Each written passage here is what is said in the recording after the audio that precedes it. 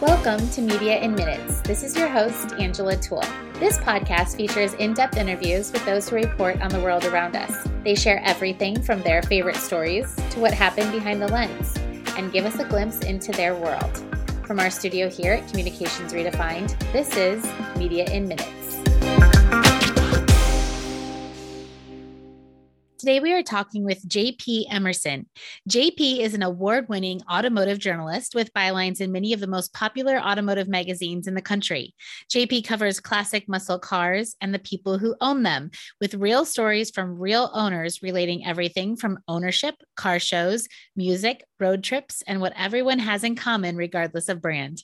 With articles and stories featured on the pages and websites such as Hot Rod, Ford Muscle, Mustang Monthly, Motor Trend Group, and more, JP has supplied brand recognition and worked with some of the industry's most recognizable names. Welcome, JP. Hey, how are you? Great, doing well. So I must say, you are our first automotive journalist on the show, and I'm not an expert in that area, so you're going to have to help me. Oh, that's no problem. I'll help you where I can. So I'm no expert either, but Oh, well, I know that's not true. Your career is quite impressive. Will you walk us through the highlights?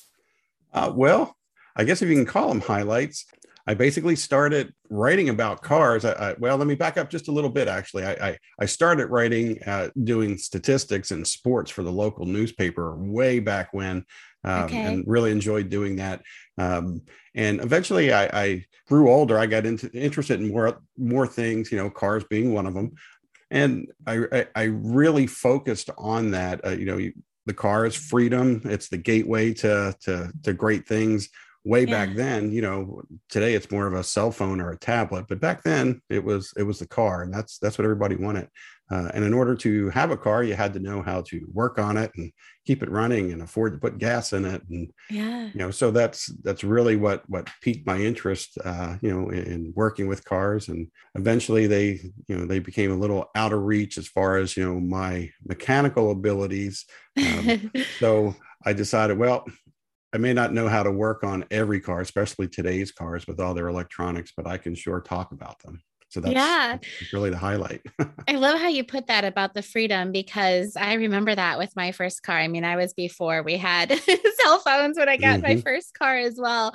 But today, I think about my children, it is not that way. So that will be interesting to see at that time. Sure. Did you always know you wanted to be a journalist? So before you had the job at the local newspaper? I can't say I always knew it, but I always enjoyed a really good story, which kind of contradicts itself because I wasn't a huge reader. I enjoyed magazines, the automotive magazines, and not so much comic books, but just anything that you can pick up and put down, in a day and be done with it. I guess my attention span wasn't long enough. I knew I liked writing and talking about, in this case, the automotive industry. And that kind of catapulted me into, okay, well, let's see how this goes. When you're starting out, you're really not good at anything. And it kind of turned into, where it is today. So as far as did I always know? No. Did I know I like to write? Absolutely. Yeah. And you write about classic muscle cars and the people who own them. I know this is a hard question, but what stories over the years have been your favorite or stand out? Well, I write about all kinds of cars, but by and large, it's about the people that own them because they're the ones that have the stories. The cars are just the vessels that get you there. And what started out as, classic cars has evolved into everything. I do racing and motorcycles and television media, as long as it has an automotive theme to it. Okay. As far as the one that stands out the most, one thing is, I love every story. They're all great. Many people think, my story's not important enough or good enough to share. And I say that's nonsense because they're all great. But if I had to pick one, there's a very inspirational one that I did several years ago. When you're in the automotive industry, everything's about appearance. You want the cars to look great. You want everything to be perfect. And when you go into a car show, which is, kind of how I started working and writing stories, you look for those great cars. But what happens is you miss some some really fantastic ones that may not be at the same level. In the industry, they call them trailer queens. The cars you see on the cover of Hot Rod magazine. Right. Most of them aren't driven. They're trailered somewhere, and they're perfect and they look great and they're wonderful to look at. But there's so many other ones that are equally as nice, and their owners are proud of them. Usually you walk past the cars that don't interest you or they're not as shiny. They're not as fantastic looking. And the story is about a gentleman who had a Dodge Swinger, which is a Mopar product. And when you walk past it, it wasn't as shiny as the other ones. You can tell it had a lot of aftermarket parts on it. When you walk past it, the engine bay, was dirty, and the wiring wasn't correct. And, you could just tell this was something that wasn't going to win an award at the show. Sure. And when you got a little closer, again, in the industry, we call them 20 footers or 10 footers. From 20 foot away, it looks all right. From 10 feet, you can see the flaws. And when you get right next to it, you can really see them. Well, this was probably a 50 footer, because from 50 feet, you could see that things weren't quite right. But when I met the owner, I got the story that, there's a reason why there's dents in the side of the car, why the paint's chipping, why he has handmade pieces on the car. And the reason is because he's a quadriplegic and he drives this muscle car. And when he tries to get into the door, he has to pull a piece of wood out and it has to go on his wheelchair. And he has to somehow manage to get into the car, because not only does he drive this car, he has use of his fingers. He not only drives it, but he drag raced it all with his fingers. So you got to understand, okay, now I know why the bottom of the car has these little dings in it, why the paint's chipped, and why, you have these aftermarket parts on it. So if that wasn't inspiring enough, when you speak to the gentleman, you find out that not only does he do all these things, but he's a teacher, he's an educator, and he's teaching his kids, which were middle school kids, how to work on cars, his car actually. And they would do the work and he would educate them as, how you do this and how you do that, because he had all the knowledge. He just didn't have the physical capability to do it himself. Yeah. And he did this for years, and he's beloved in his community, and everybody knows him, and they recognize his car. I wrote a story about it some years ago about him, had him do some nice smoky burnouts in the school parking lot. And you realize, someone might go home with the trophy, but the story was far better than anything else I could have discovered that day. And that's the one that really just stands out to me. So inspiring. Where was that one published? Wow, that was in a bunch of them. I think Muscle Car Review was one. Many of these magazines, many of these titles don't exist any longer. COVID shut a bunch down. Street Rod Magazine, Mopar Muscle. It's actually on our website, jpemerson.com. It's under, I think it's under one of the article pages. You can go read some more, but I think he's one of the ones that are on there. And you can see him, and it's just one of those ones that says, it's not all about appearance. It's about getting behind that and finding out what the story is. Yeah, we'll link to it in our show notes. And that's what makes you a journalist or a great journalist, is when you find those stories and tell them. And yeah, wait to read it. That one went really well too. A lot of people reacted really well to it, and I just thought it was great because if I'd have walked past it, I'd have never heard it. Yeah. How do you tend to get your stories? Some of it's, like you said, at events and things before COVID, I guess. Yeah. But how do you tend to find them? Do you work with PR professionals? I do work with them from time to time. A lot of it's word of mouth. When I work with somebody, I ask them, hey, do you know anybody? Do you know any stories? Have you come across anybody, or who can you recommend me to? because when you come in cold, like a cold call, people are very protective about not only their personal information, but their property too. And Yeah. when I started doing, classic muscle cars, there's great value in many of them. And a lot of people don't want to share that information. But you start to earn trust because you speak to other people, and they open the door a little, and you just let them know that, look, I just want to share your story. I'm not interested in buying your car or disclosing anything. But PR people, I do hear from them quite a bit. Actually, they flood my inbox daily. Probably too much, right? Yeah, yeah, but yeah, that's, more often than not, they're obviously, that it's their job to sell something, and that's what they're looking to do. But I do use them from time to time. What's the best way to get in front of you? Is email the best, or? Email is absolutely the best. I get a couple of hundred every day. It's, JP at jpemerson.com. I check them probably 4 or 5 times a day. My phone blows up, and really, all I'm looking for is, hey, tell me your story. It's, there's nothing wrong with your story. I want to hear it. That doesn't mean we can use them all, but, there's a good chance. Yeah. What has been most surprising about the automotive industry since you began covering it? Well, I think from my perspective, when I thought of the industry itself, you think of these executives and the people in the industry, or the people you see on television that are in the industry, and they seem like they're 10 miles high. You can't quite get to them, or you have to go through a bunch of people to get to them. And I found that's really not the case. I would say 9 out of 10 that I reach out to actually respond directly. It's I don't have to go through a PR person, or I don't have to go through a secretary, or someone that's helping them. They're enthusiasts. They like to connect with other enthusiasts, and they want to talk to you. That's probably the biggest thing, that jumps out at me. People you just would never think would answer you, they do. Yeah.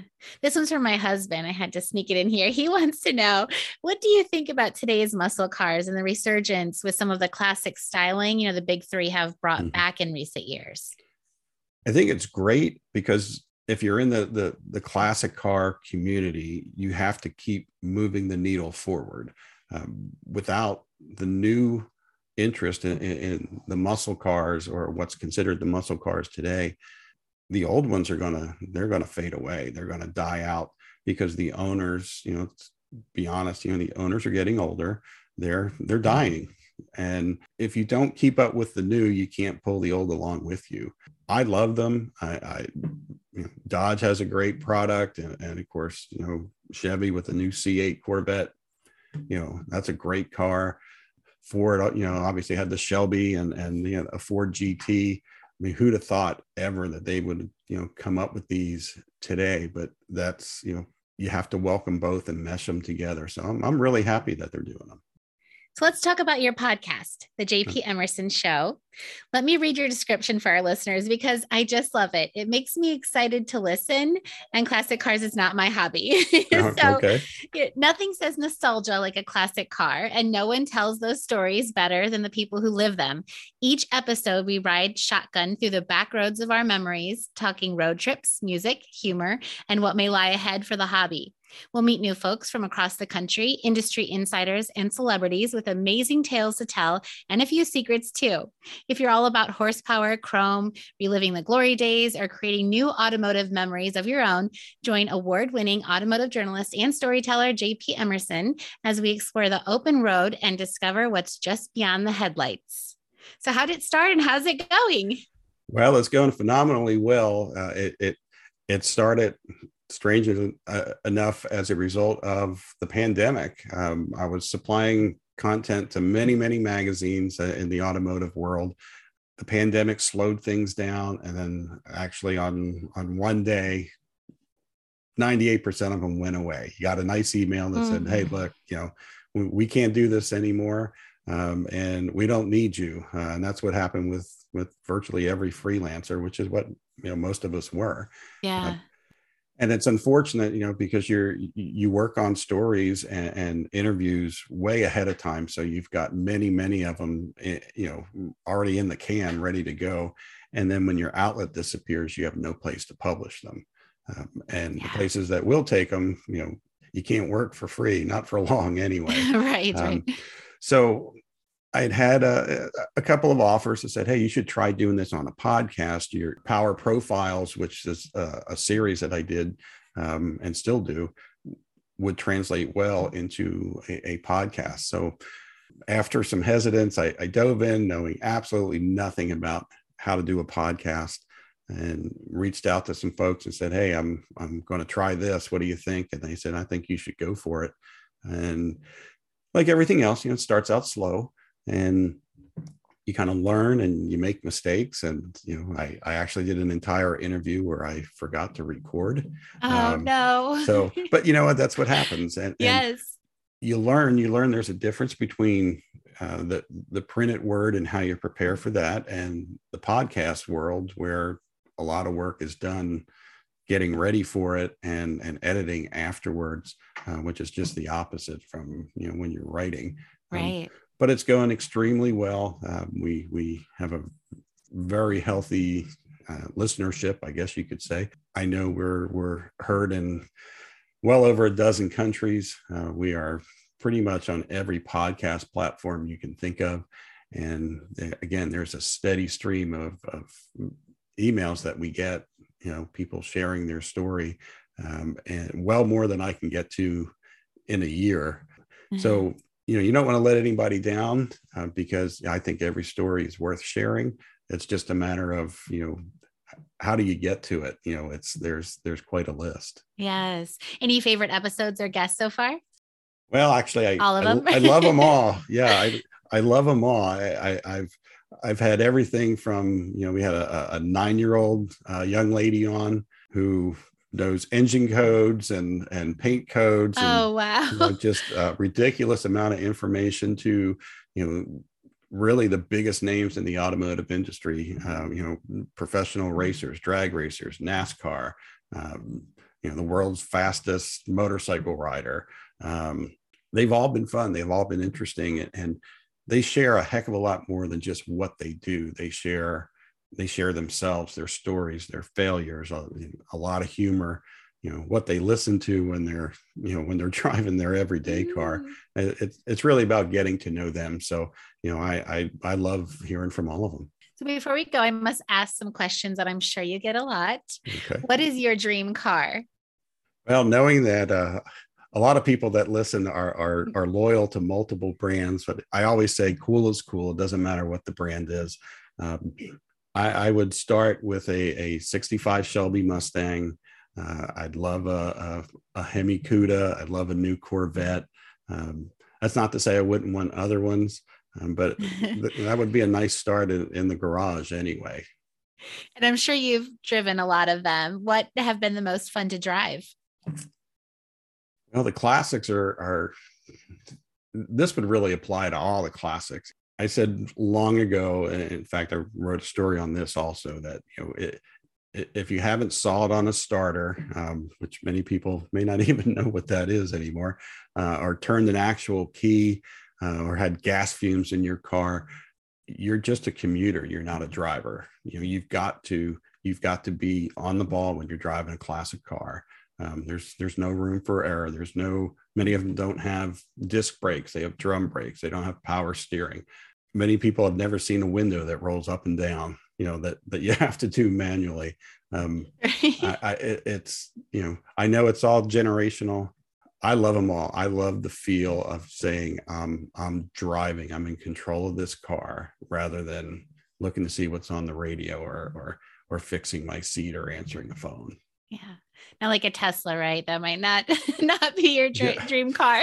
Well, yeah, they're cool too. And I can tell you, if you haven't ridden in one or driven one, they are extremely fast. Yes.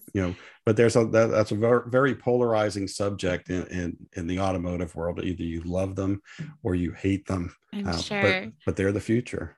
So have you personally taken on any restoration projects? Many, many years ago, I tried my hand at fixing or repairing many things. And like I said, that's where I discovered, I can do these smaller things with no problem, but pulling an engine or a rear end or something, that's probably left to people that are a lot better than me. But yeah, as far as a full-blown restoration, no, I would buy next time. I wouldn't try it myself. I think I'm too old for that now. I know we've all seen that we can't predict the future, but what do you think is ahead for you? Well, hopefully our podcast continues to grow. I'd like to see some print media come back, although I know that's probably a long shot. Many people like to hold something in their hand other than a tablet. You don't go to an event or car show, especially when people have their car in a magazine, they want to show that off. They're proud of their accomplishment. And that's hard to do with an iPad if, it's going to go to sleep every 4 or 5 minutes. They want it in there on their dashboard where people can see, or their little sign that they have out front. That's a source of pride for them. I hope in whatever way those things come back, because right now it's not looking too promising for them. Yeah, we all do. I agree with you completely. So we'll keep our fingers crossed. Yeah, I hope so. I need it. Thank you so much for joining us. I really appreciate your time. It was very interesting. Well, thank you, Angela. I appreciate it. You can find JP's podcast, The JP Emerson Show, anywhere you get your podcasts. You can also find him on Twitter at @the_JP Emerson. That's all for this episode of Media in Minutes, a podcast by Communications Redefined. Please take a moment to rate, review, and subscribe to our show. We'd love to hear what you think. You can find more at communicationsredefined.com/podcast. I'm your host, Angela Toole. Talk to you next time.